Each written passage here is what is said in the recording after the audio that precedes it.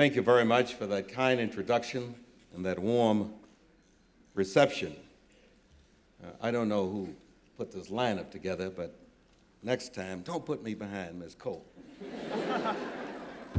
Give me Nathan or somebody.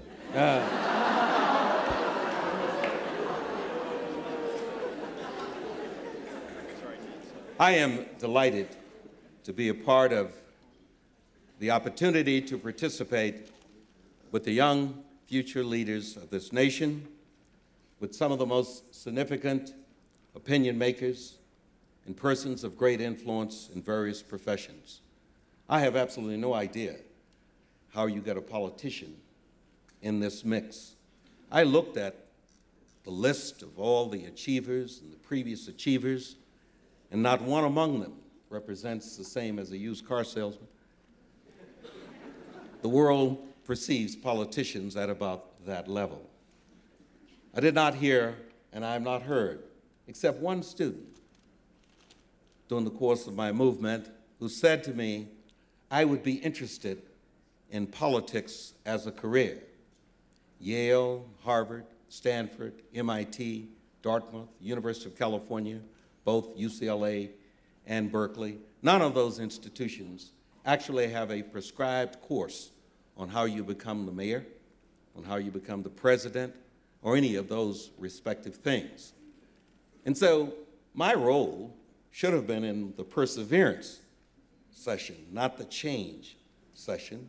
Politicians don't change. They just kind of keep on running for office over and over and over and over again.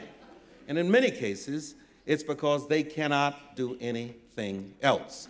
And it's unfortunate in this system because, in my view, the most significant role, or at least one of the most significant roles one can play in this system, is to help manage the public policy, help exercise the power in this democracy, and thereby have a profound influence on the lives of people at every level, every single solitary level, whether it's in the world of education, whether it's in the world of science, whether it's in the world of finance, whether it's in the world of creativity, you name it, politicians with regularity pass judgment. Take a look at what is occurring currently in Washington. Most politicians, all without any previous experience or exposure in 90% of the things over which we exercise power. No, I have never filled a pothole in my life. However, I am expected, as the mayor, to be an expert on filling potholes, and I represent myself as being an expert on filling potholes. The same goes for almost every other issue that affects the lives of citizens in the city and county of San Francisco. So you're beginning to get the picture. A person who pursues the world of electoral politics needs to be as prepared in all of the respective subject matters to the extent that it is humanly possible of all the other persons who are appearing on this program. If a politician cannot make an intelligent and informed decision about arming and providing the resources to address the ozone issue, as well as all the other environmental issues, society will suffer.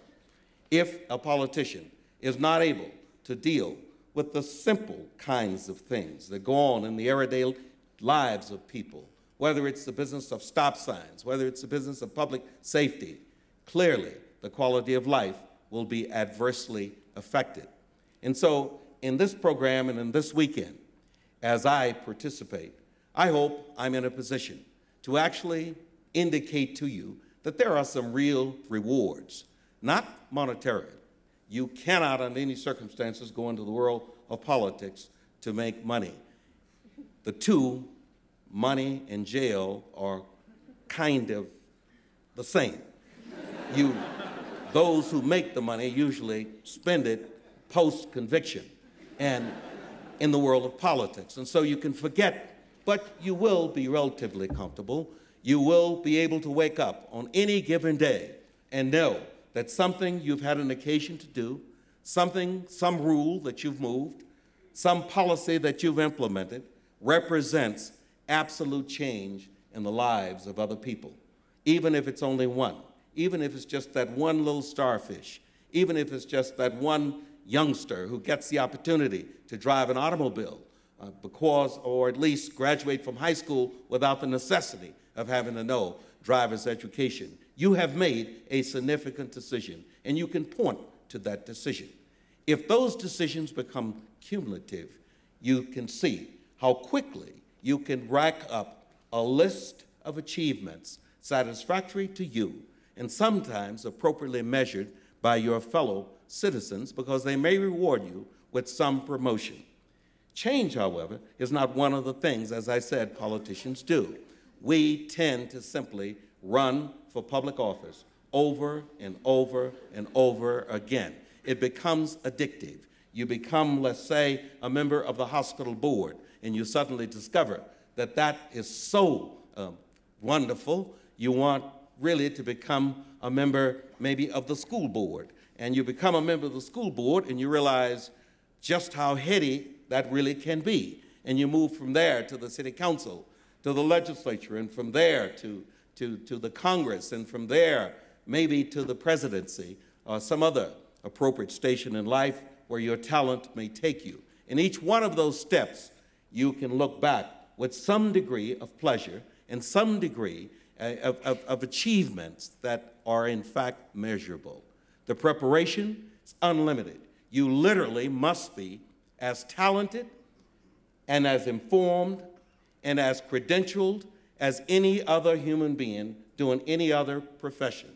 Any other profession, by the way, prepares you for that, particularly those professions that give you the broadest range of information, the broadest range of access to knowledge. Somebody asked me earlier, how do you prepare? I said I simply prepared by trying to learn everything that's been accumulated and that is available for anyone to know anywhere under any circumstances. No, I did not achieve that goal. As a matter of fact, I didn't come close to achieving that goal. But in an interview with Larry King or an interview with Sam Donaldson, I will demonstrate otherwise because I do have a surface knowledge of almost everything. Every politician thinks in those veins, and some demonstrate that ability. Most do not, but they do have the confidence. And there is a certain level of confidence that comes with occupying the position of an elected official.